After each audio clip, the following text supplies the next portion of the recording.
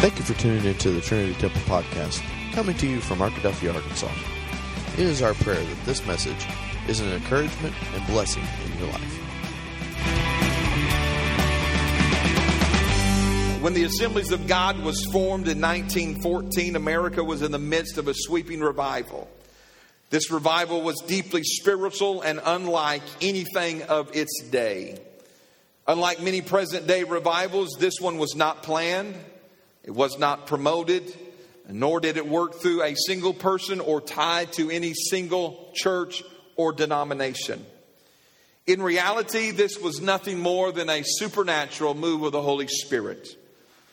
It was one that transcended all boundaries and reached across people of all color, age, and denomination. In April 1914, 300 Pentecostal leaders met in Hot Springs, Arkansas to discuss this revival and come together as a fellowship. That fellowship is what we know as the Assemblies of God, 1914. 2 years later, 1916, this fellowship saw the need to establish some doctrinal standards. In that meeting, those standards were called the Statement of Fundamental Truths.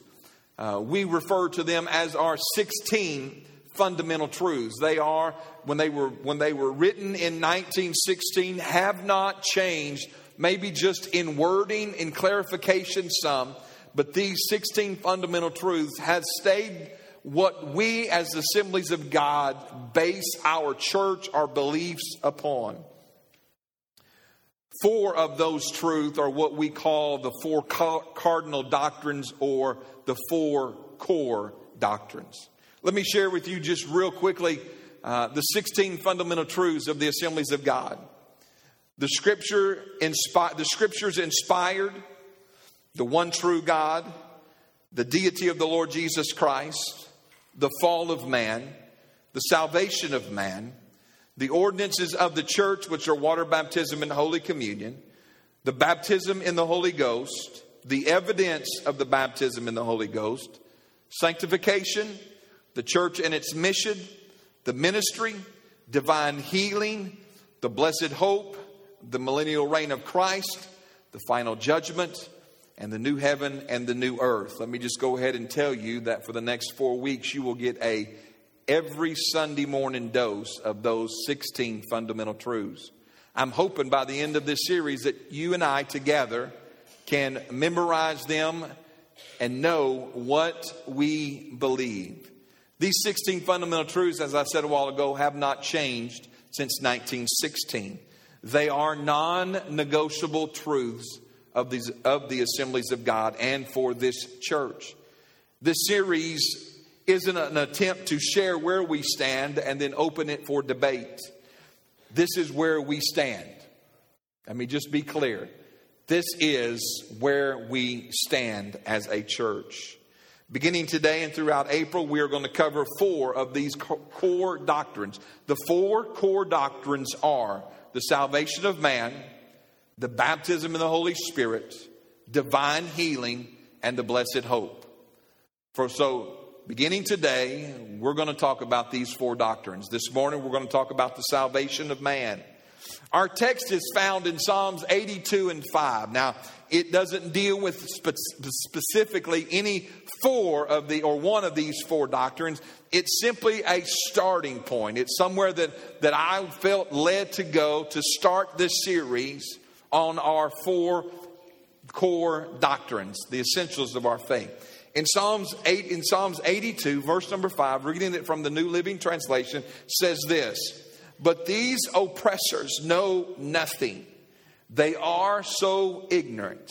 They wander about in darkness while the whole world is shaken to the core." Core is defined as a central and often foundational part. It is the essential meaning. When the psalmist writes in Psalms 82, while the whole world is shaken to the core, we are at a time in history where our lives, our faith, our marriages, our job, our finances, our health, our mental health, everything is being shaken, being tested. Everything about our lives is under an extreme shaking. I honestly believe that. And we'll talk about that here in just a few moments. Now, some people would call this bad times, that a shaking is a bad moment in our lives. And some of them will call them necessary moments in our lives. I believe our faith must be unshakable. I believe our confidence in the Word of God must be unshakable. Sometimes to get to the core, we must endure shaking. We find in Hebrews chapter number 12 these words, "See to it that you do not refuse him who speaks. If they did not escape when they refused him who warned them on earth, how much less will we if we turn away from him who warns us from heaven? At that time his voice shook the earth. But now he has promised, once more I will shake not only the earth but also the heavens." The word once more indicates the removing of what can be shaken. That is, created things. So that they cannot be shaken, so that what cannot be shaken may remain. Therefore, since we are receiving a kingdom that cannot be shaken, let us be thankful. And so worship God acceptably with reverence and awe, for our God is a consuming fire. Verse number 27 indicates that the reason we face times of shaking is for a purpose. We are shaking so those things that cannot be shaken remain. How many has ever realized that there are things a part of your life that really should not be or aren't essential to your life? There are things a part of our faith that latch on, worldly things, created things, as the world says. And the Word teaches us that sometimes we got to go through a shaking to remove the things that are so easily shaken, so that what cannot be shaken remains. Again, let me be very clear. Our faith in Jesus Christ must be unshakable. We must be solid in our faith and understanding that Jesus Christ is the way, the truth, and the life. That his name is the only name we call on to be saved. We'll talk about all this here in just a few moments. Today's message is focused from the fifth fundamental truth, and it's titled this: God offers salvation through his Son, Jesus. Now, I would venture to say that most of you, if not all of you, have a favorite scripture. And if time permitted, we could pass the microphone around, and there would probably be, all of us could probably at least quote a scripture that's our favorite, or say, well, brother so-and-so got mine, and mine's the same as his. We all have a favorite, or a scripture anyway, that we have placed or committed to memory. But how many would like to know the most important scripture in the Word of God? Raise your hand. Wow. Okay, those that didn't raise your hand, you can feel dismissed, because the rest of this service is just not going to be for you. Just kidding. The most, I believe, important scripture in the Word of God is Jesus' words found in John 14:6.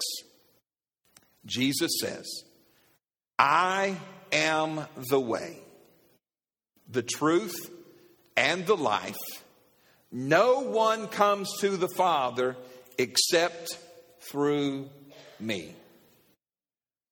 When it comes to the things written in God's Word, there are many mysteries that we don't know and probably won't know until we get to heaven.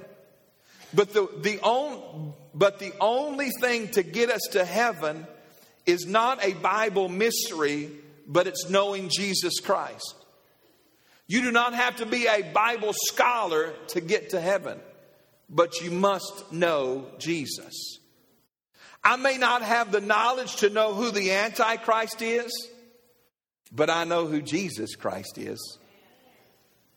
I'm not trying so much to figure out who he is, who this a man of sin that's coming, because I want to know more of who Jesus is and what Jesus means to me and what Jesus can do in my life. I believe that we as Christians ought to be about Jesus.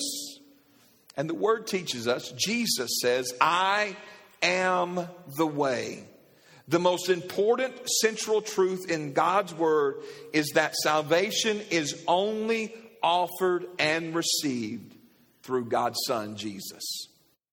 The fourth of the 16 truths says that mankind, although created good and upright, chose to engage in what they knew was wrong and evil in the Garden of Eden.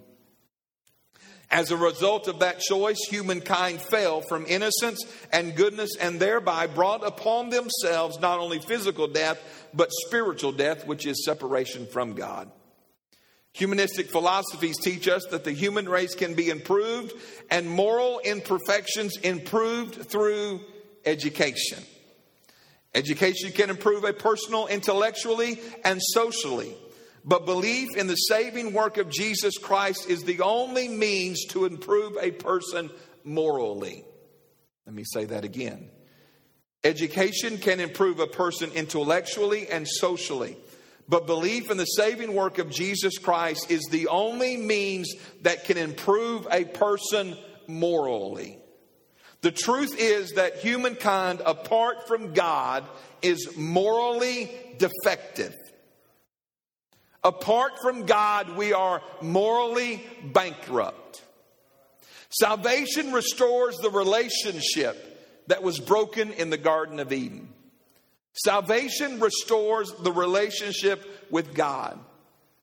When we look at the Word of God, God teaches us that man's condition, He leaves no argument, no loopholes, no fogginess or beating around the bush. The Word teaches us this, that while we may set our standards by right and wrong on social values, God's standard is His own holiness. When you stand before God, you're not going to say, well, you know what? I was as good or better than Jim. Or I had better morals than Susie.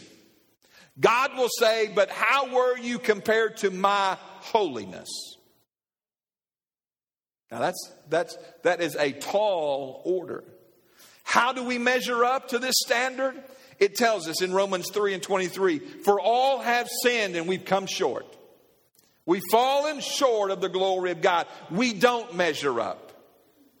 Just as probably every son-in-law never measures up to the father of that girl in his eyes. Right? Now, that's probably not a good place to say amen. We fall short of God's standard. Man's choice always brings about consequences because Romans 6:23 says the wages of sin is death. Now, I don't know about you, but that's not a check I'm looking forward to. I'm not looking for my wages of sin because through salvation, my wages have been removed from me and placed on Jesus. The Bible compares sin to a cruel slave master. There is no mercy in suffering, no freedom in bondage, no joy, no hope for the future when sin is master. The most frightening is the final consequence of sin because James 1:15 teaches, and sin, when it is finished, brings forth death. Period. There's no loopholes. There's no get out of jail free cards. When sin is finished, it brings forth death. It is from this that we need to be saved. You ever had a conversation with somebody about being saved and they always ask, well, what do I need to be saved from? I just explained it. We've all sinned. We all come up short. The wages is death, and sin's final consequence is death. That's what I need to be saved from. And the only way to be saved from that is to put my trust in Jesus Christ. God's holiness demands that sin be punished in full. Did you hear me? In full. His love provided a way for us to be saved from this punishment. Our substitute had to be sinless, had to be able to suffer the full wrath of God against our sin. And the only one able to do that is Jesus Christ. That's it. That's the only one. You see, the greatest display of God's love unfolded as His Son Jesus left heaven to become a man. The Lord of creation became part of His creation as a man, but He lived sinless. Man hated Jesus because Jesus' righteousness showed or exposed their sinfulness. They nailed Him to a cross and suspended Him between heaven and earth, and they watched Him die. The Bible tells us that for 3 hours God laid upon His Son the full punishment of our sin that we deserve, and that the darkness finally broke when Jesus cried with a loud voice, "It is finished." After 3 days in the tomb, Jesus rose from the dead. We celebrated that last Sunday, and we celebrated it all week, and we will celebrate it from here on out. This is the evidence to all who saw Him, that all who read God's word later, that our sin had fully and completely been satisfied. He was victorious over death, which, by the way, is the ultimate consequence to our sin. So why is John 14:6 the most important verse in God's word? Because God offers salvation only through His Son. Only. Jesus did not say, "I am one of the ways." He said, "I am the way. I'm it." That's it. Period. If you plan on getting to heaven, if you plan on seeing our Heavenly Father, the only way to get there is by Jesus. If you're trying to be good enough, you will fail and you will spend eternity in hell. If you are attempting to buy your way in, you will fail and you will spend eternity in hell. If you come to church to gain brownie points with God, it will fail and you will spend eternity in hell. Anything outside of a personal relationship with Jesus Christ will end in failure and eternal separation from God. I don't know if there's any more clear of a statement. Anything outside of Jesus Christ will end in failure. Now, how cruel would God be if He says, "The standard is my holiness," and not provide us a way to get there? How cruel would that be for God to say, "Here's the standard. Here's what you got to measure up to. Here's the only way to heaven," and then not provide that way. But I'm glad this morning He provided the way. I'm glad this morning that I can stand here and tell you that there is a way to heaven. There is a way to the Father. There is a way for eternal peace and rest in the presence of God. And that's through a personal relationship with Jesus Christ. Nothing else. It all fails. It doesn't matter. It boils down to, do you have a relationship with Jesus? You see, God isn't cruel. He is loving. That's why He came. That's why He lived. That's why He died. That's why He rose. And that's why He offers salvation. Listen to what Peter is standing before the religious leaders of his days, and he says these words. Follow along. Acts chapter number 4. "Let it be known to you all, and to all the people of Israel, that by the name of Jesus Christ of Nazareth, whom you crucified, whom God raised from the dead, by Him this man stands before you whole.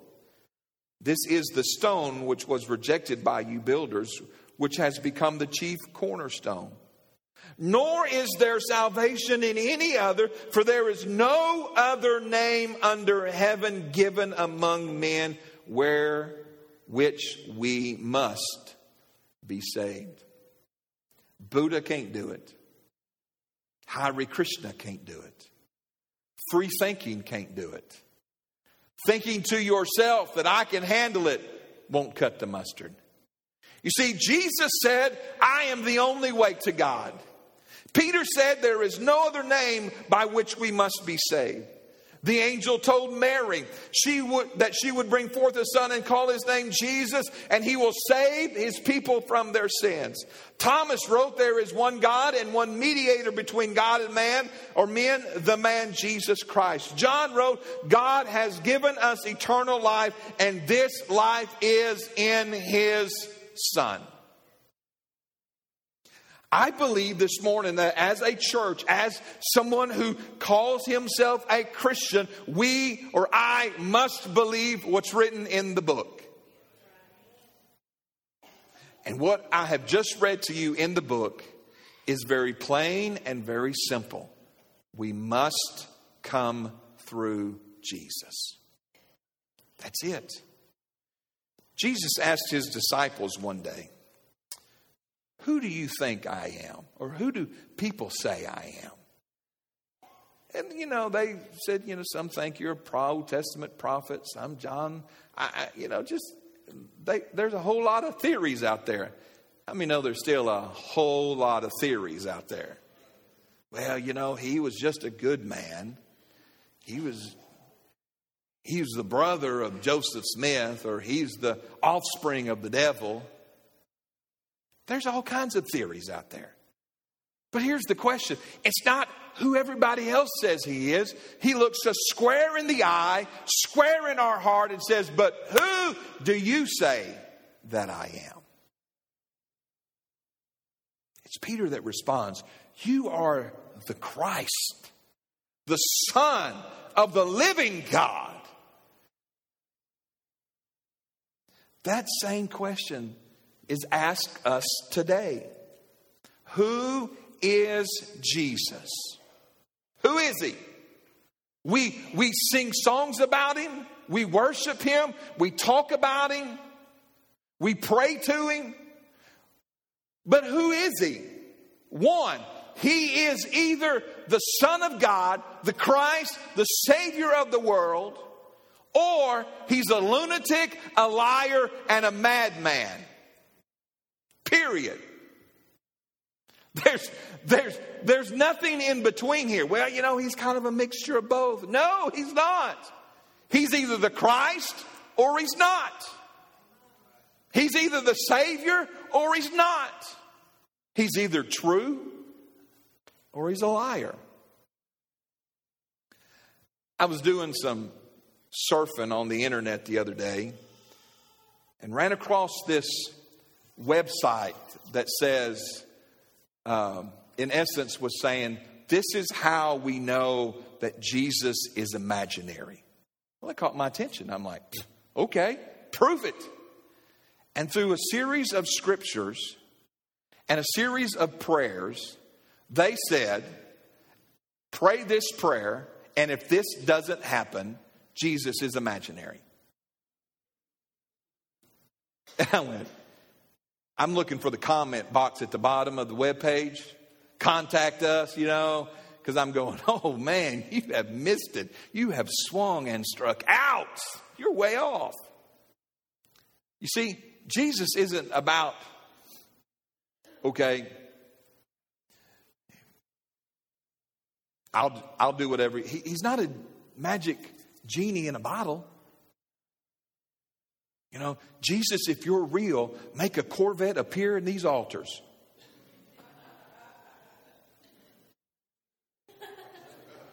Don't see it. But does that mean he's not real? I always love, and I'm going to bust on some of you Facebookers.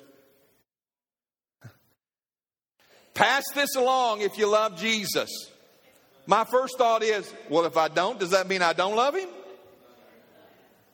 I'm going, really? We have negated the almighty creator down to sharing a little post on faith. Come on, folks. He is the Savior of the world. And if we expect to go to heaven, now listen, I've only been to one funeral where the preacher said, this person didn't go to heaven. Flat out said it. He went to hell. And I sat back going, whoop, preach it. But every other funeral, they've all went to heaven. And I'm wondering, is there a magic coffin that we get to go, automatically ship it to heaven? FedEx or UPS, whichever you like. Don't want to, Listen, when we die, we go to one of two places. Heaven in the presence of God, or hell, separation from God. I have no desire to go to hell. I've spent too many Arkansas Augusts to understand I don't want to go there. Come on now. I want to go to heaven. Not because there's great people there, not because I've got family there, but because Jesus is there. Jesus is my Savior. He's given me access to the Father through Him. That's why I want to go to heaven. But I'm only going there if I have a relationship with Jesus. Jesus tells us in Luke 13, unless we repent, we all perish. Unless we repent, we all perish. It's not a matter of if you sinned. It's a matter of if you've repented, because we've all sinned. But lest we fall into thinking that we can repent today and therefore never need to repent again and live the way we please, John the Baptist asked the religious leaders to bring forth fruit, proving repentance.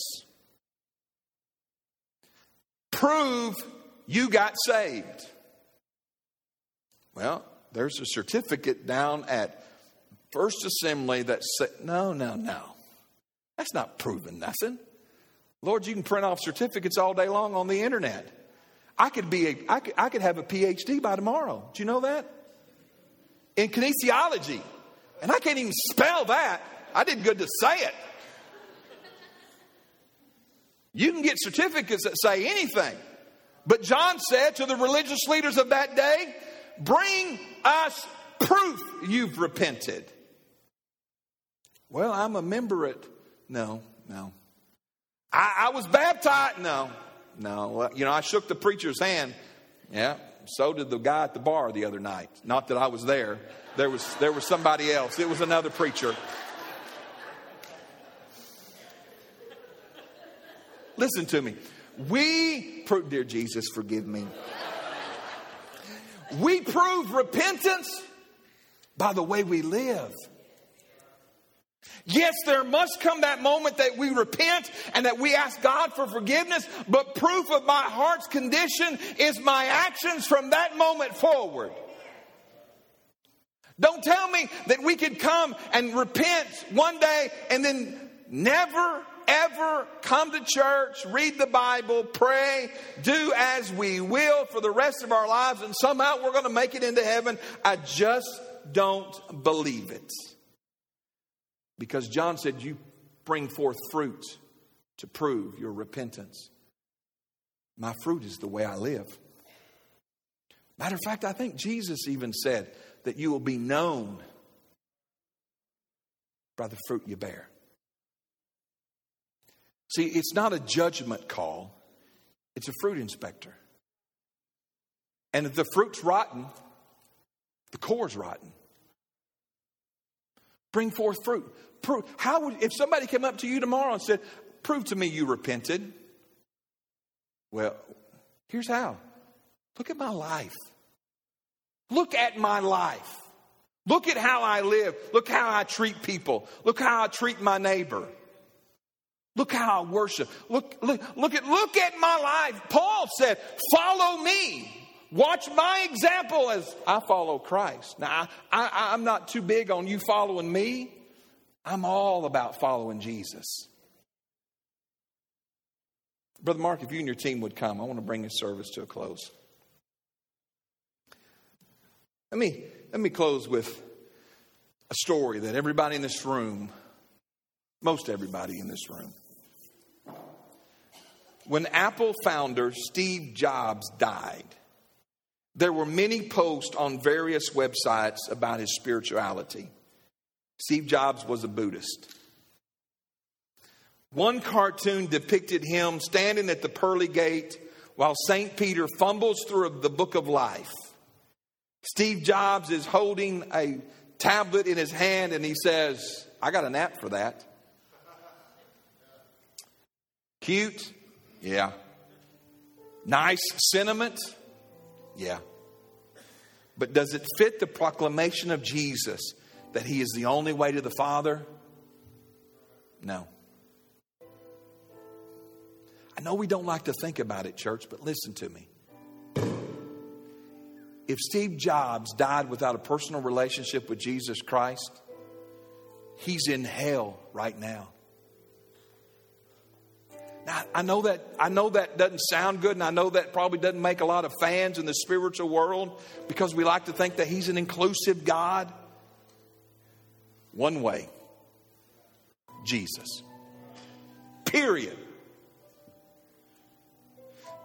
A guy by the name of Pastor Bert Brock said this about Steve Jobs. He said, and I quote, I agree that Steve Jobs made an impact upon the world and my sympathies are with his family and friends.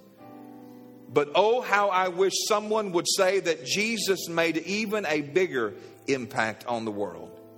One you can't even compare to Steve Jobs. Technology is one thing, but eternity is something else. I found this quote. I'm closing. I'm going to read a scripture. I'm closing with this, and I want to read a scripture.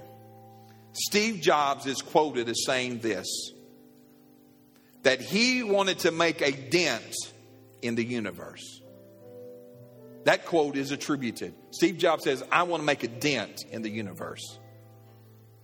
May I say that Jesus came not to make a dent, but to fix us. He came to fix the mess that we are. Through Jesus. I close with this. Romans chapter number 10. Begin reading in verse number 1. Brethren, my heart's desire and prayer to God for Israel as that they may be saved. For I bear them witness that they have a zeal for God, but not according to knowledge. For they, being ignorant of God's righteousness and seeking to establish their own righteousness, have not submitted to the righteousness of God. For Christ is the end of the law for righteousness to everyone who believes. For Moses writes about the righteousness which is in the law. The man who does those things shall live by them. But the righteousness of faith speaks in this way. Do not say in your heart, who will ascend into heaven? That is to bring Christ down from above. Or who will descend into the abyss? That is to bring Christ upon or up from the dead. But what it does say, the word is near you, in your mouth and in your heart. That is the word of faith which we preached. That if you confess with your mouth the Lord Jesus Christ and believe in your hearts that God raised him from the dead, you will be saved. For with the heart one believes unto righteousness, and with the mouth confession is made unto salvation. For the scripture says, whoever believes on him will not be put to shame. For there is no distinction between Jew and Greek. For the same Lord over all is rich to all who call upon him. For whoever calls on the name of the Lord shall be saved. God offers salvation to us today. The Word says that today is the day of salvation. God offers it to you as a free gift, as a gift that releases and erases your past, puts you on a new course for the future, and gives you a hope in your heart. And I know this morning that we could spend the rest of the day, preacher, what about this? Preacher, what about this? What do you have to say about this? What do you think about this theory? What about this doctrine? What does it say when... No. The most important thing is John 14:6. Jesus said, I am the way, the truth, and the life. No man, woman, boy, or girl will ever come to my Father except through me. Two things. One, if you're here today and you do not have a personal relationship with Jesus Christ, you need to be saved. Flat out, period. Don't care how many times you've been dunked in the tank, how many times you've shaken the preacher's hand. If you've not made a public or have not made a confession in your heart and with your own mouth, you're not saved. Don't care how spiritual mom and dad are or grandma and grandpa are. This is about you. My son will not go to heaven because dad preaches. My son will go to heaven because he has a relationship with Jesus Christ. The happiest and the saddest day in all of history will be the rapture of the church. Because on that day, we as believers will be called up to heaven to be with the Lord forever and ever. But those people that we love, work with, go to school with, that don't know Jesus, will be left behind. It's a happy and sad day. But today, do you have a relationship with Jesus Christ? Not worried about other theories, not worried about other doctrines. Simply put, is Jesus the way? Yes. And do you have a relationship with Him? Yes or no? Nothing else. And two, are you bringing forth fruit as a person who is saved? Are you producing fruit that proves what you confess to be? Simply put,